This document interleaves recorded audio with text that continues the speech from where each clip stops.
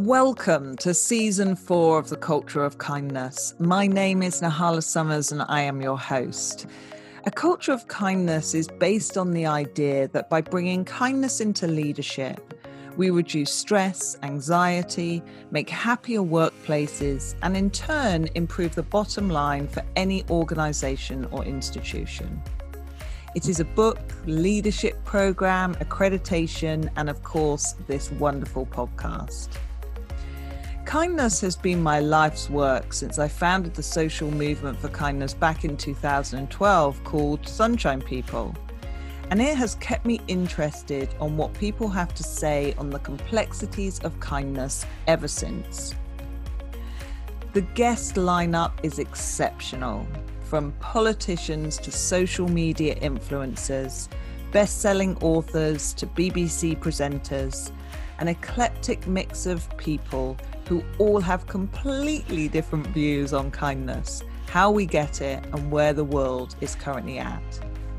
If you enjoy this episode, then please do show your support for kindness by subscribing to the podcast, leave a 5-star review, or simply invest in the book, aptly named A Culture of Kindness, available on Amazon.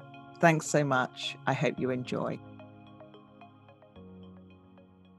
Robin, thank you so much for joining me on A Culture of Kindness podcast. You're so welcome and so infamous as well. I hear your name so often in the kindness world that is. It's just great to have you here. It's an absolute pleasure to be here. Lovely. Oh, thank you. So I guess to start with, maybe to talk about your job role, the head of School of Psychology at the University of Sussex, and kind of talk about how did you get to that role, first of all, but also some of the things that make you happy in life. Okay, fabulous.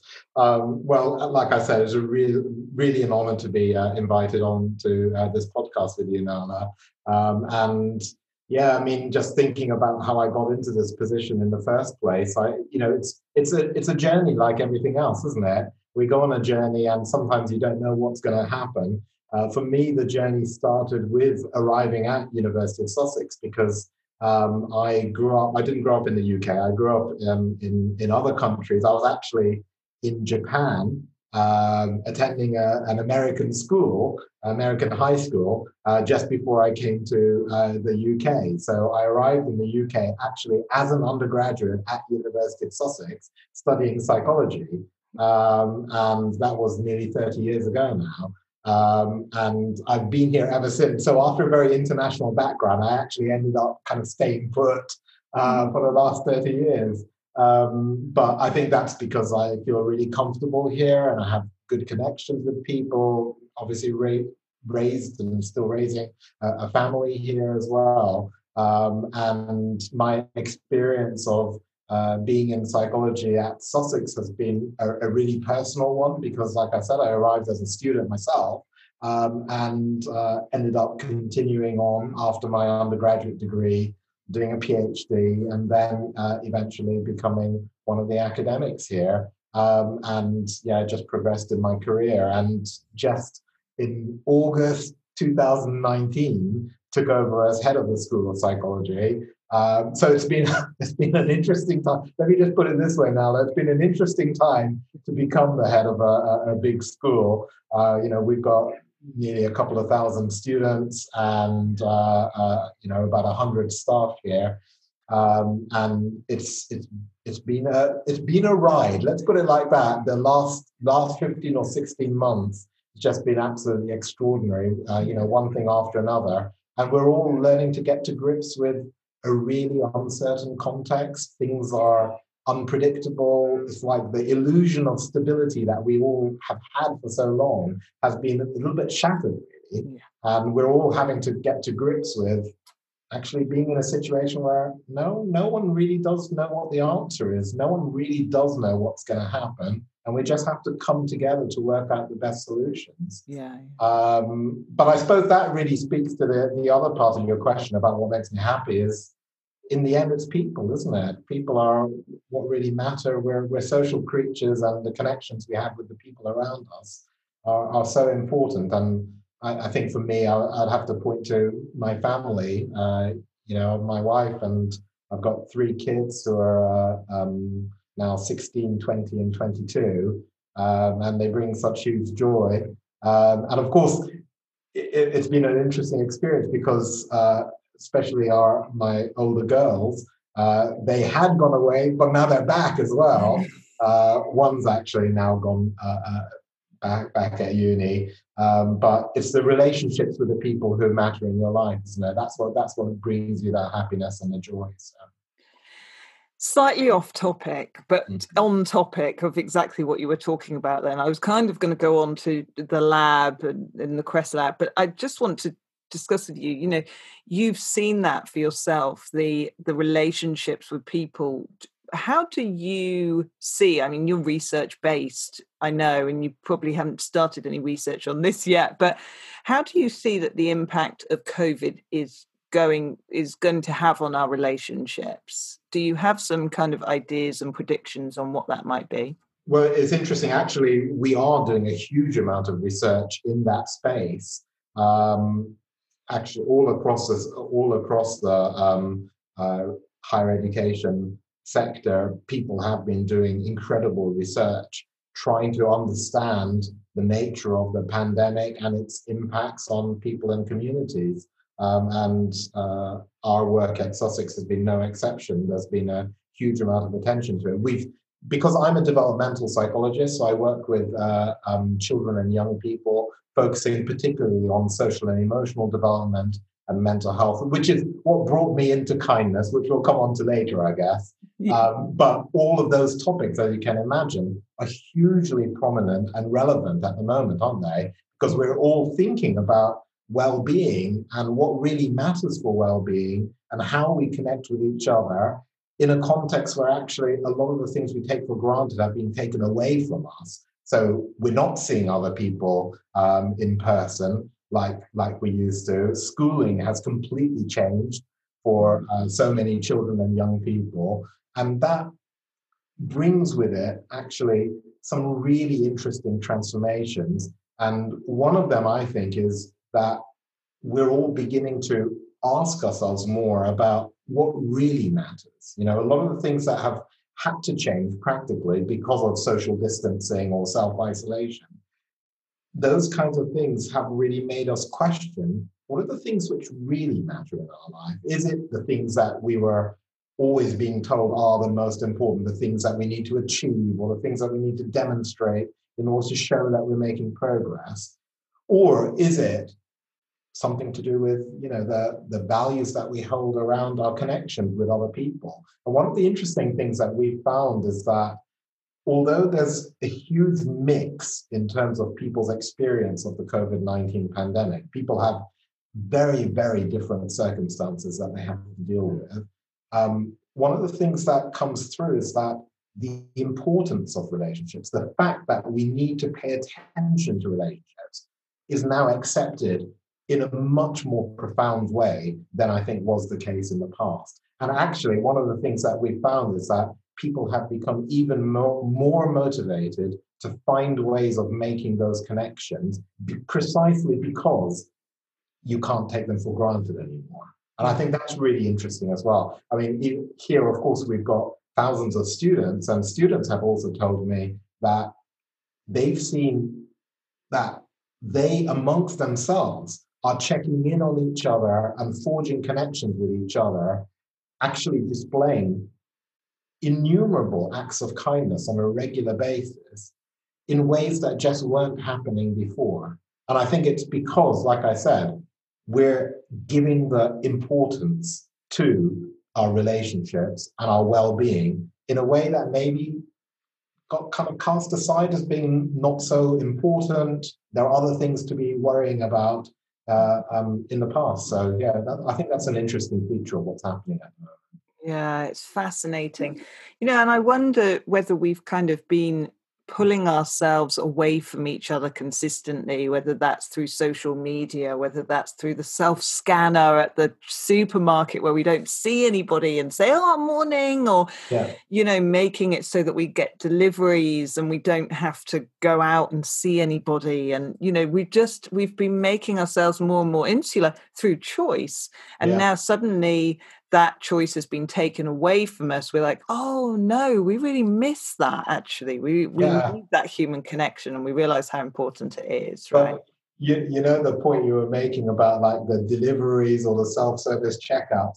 I mean, I don't know if this is just me or other people as well, but I feel like in the context of the pandemic, those small encounters that we have with anybody else who happens to be around at the self-service checkout, or when someone is just delivering a parcel, actually those encounters become really significant. And you think, actually, like to get to know you as a person, because in the past they would have been just completely insignificant encounters that no one would even give any thought to, and now those might be literally the only people you see in person.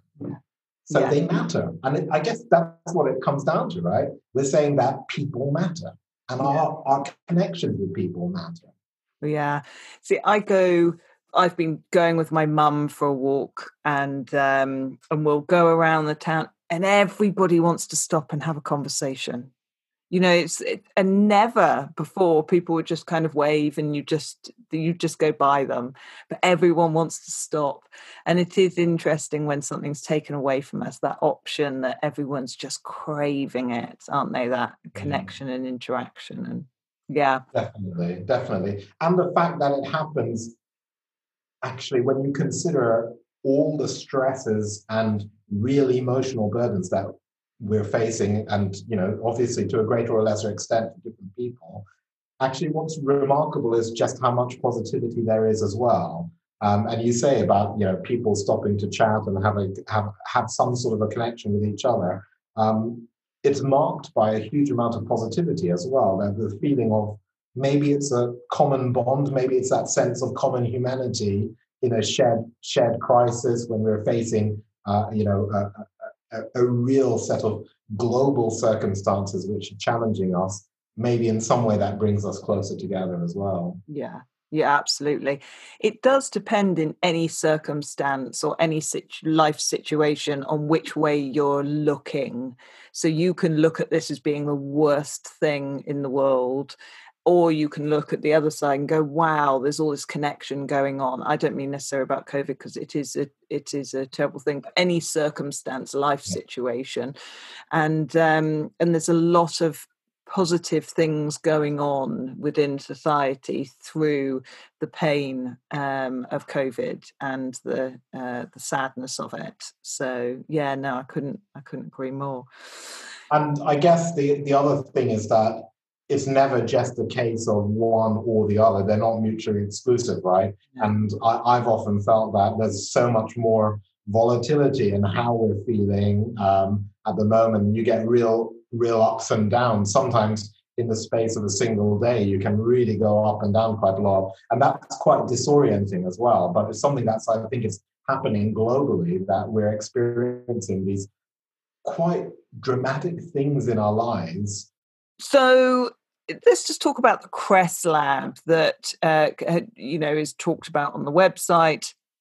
Maybe give a little bit of insight onto where that came from. Was it something that's just always been with the University of Sussex? Did you come up with that? Maybe share a bit of information about that. Absolutely. So, no, Crest Lab is something that I created quite a long time ago. And it's the research lab associated with the work that I do. So I would say the majority of the work that I do is really located at that intersection of education and mental health.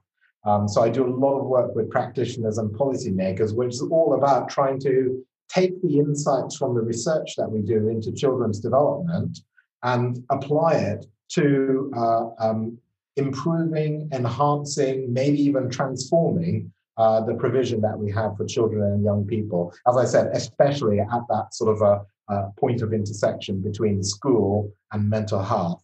And that's a really important trajectory for work going forward as well, especially in the COVID-19 context. Well-being in schools has never been more important.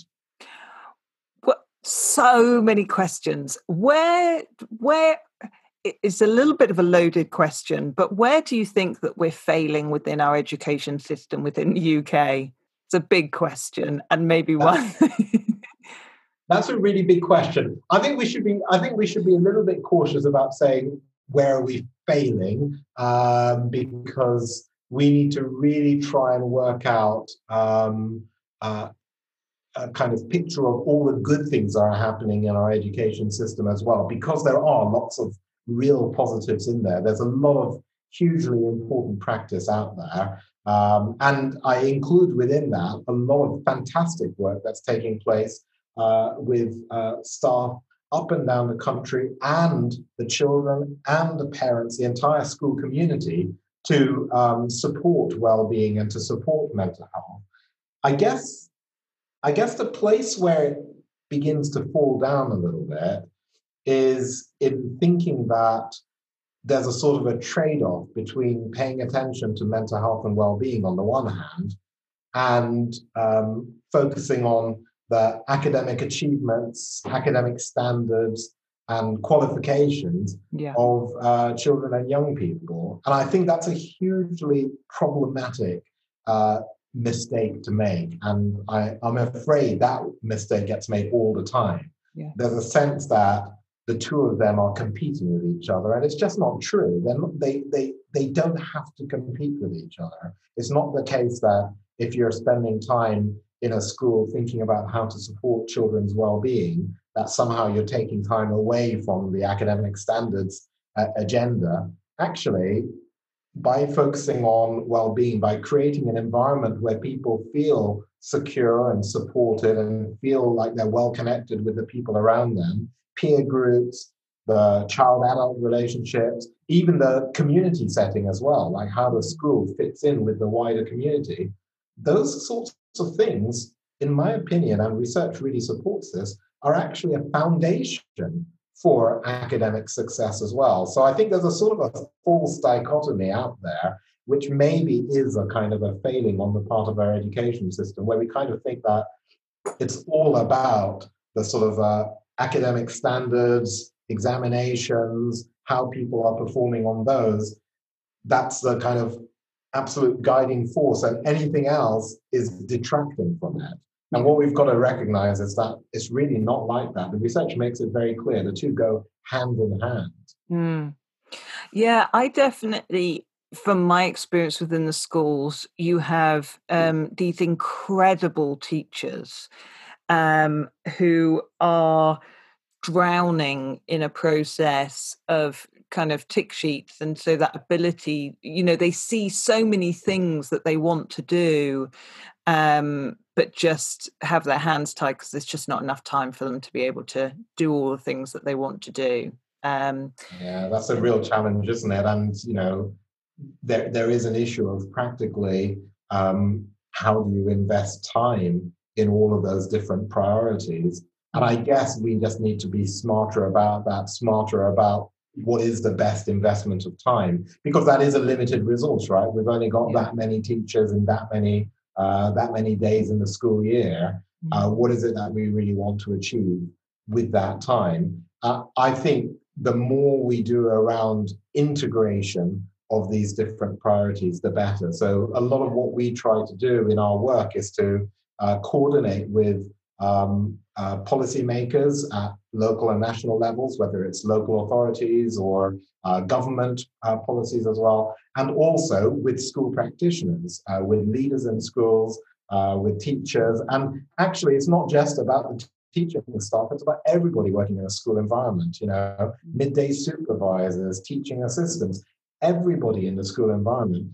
We need to try and work together to say, what is the kind of overarching vision for what we want to achieve? What is school for? What are we trying to create together? As just one illustration of that, one of the really nice pieces of work that I've been involved with for the last few years has been the work in Wales on their new national curriculum, because the Welsh curriculum is not the same as the English one. In Wales, there is a very big piece of work going on at the moment, which is called Curriculum for Wales, which is going to be formally launched in next year, 2022. And there's been a wonderful program of work to kind of co-develop this new curriculum, which I've had the honor of being involved in, with practitioners who are there working on the ground with children and young people. And one of the really nice things about it, Nala, is that we've got health and well-being embedded right at the core of the curriculum, at the same level as literacy, mathematics, humanities, and science. We've got health and well-being, and also the expressive arts as well, right there as a core area of learning and experience. And I think that's such an important step for us to be taking. So that's the kind of integration I think we really need to have happening. Yes, absolutely. So I've just finished working on it with a steering group of teachers around. So I have a social movement, social kindness movement called Sunshine People. Right. And, a lot of people keep asking me, what can you do within our school system? It's quite it's a social, it's based on all of society. It's not, I also work with organizations around bringing kindness into workplaces, but this is very much a societal thing, more fun, really. Yeah. And what kind of came from that was that, yes, we need to integrate it within our systems because of time as well, but also because, it needs to be built into projects. It needs to be built into the way of learning about history, but learning it on a values-based way, and what was the empathy and, and gratitude around certain things. And,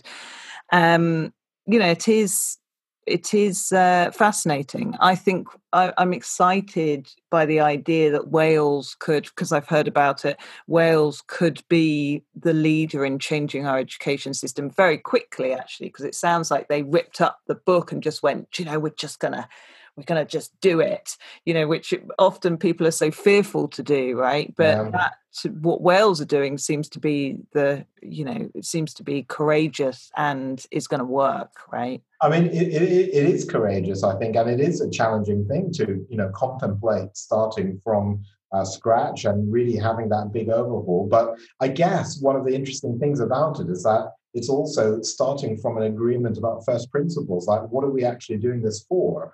What are we trying to achieve here? And so what happens there is that we begin to have conversations across a very, very wide body of people, a wide spectrum of society, about what do we actually want to achieve. Again, it goes back to that fundamental question of what are schools for? And it's not simply an exam factory. I don't think anybody would say we want schools simply to be an exam factory where we teach students how to perform well on a test and that's it. No. I don't think anybody goes into the teaching profession with that purpose in mind. What they do have as purposes in mind is we want to have, a well-rounded education system. We want our young people to learn about the world and about each other. We want them to be healthy. We want them to be confident. We want them to be ambitious. We want them to be ethical. We want them to care about each other. All of those kinds of things, being creative, all of those kinds of things become our first principles. And we say, right, have we got a system that really works to achieve those things? Yeah. And I think arguably many people would say, well, there's a lot of great practice that does support those things, but it's definitely not how it feels all of the time everywhere. And I don't think anybody would agree. I don't think anybody would disagree with that conclusion. It's definitely, a big program of work that needs to happen. So that's why I feel like we do need to go back to basics and look at that big conversation piece. What do we really want? And agree on that together. Thank you so much for listening. If you have loved this episode, please do share it with others. Pop on and give a lovely review, but mostly take forwards into your life something that can change someone else's.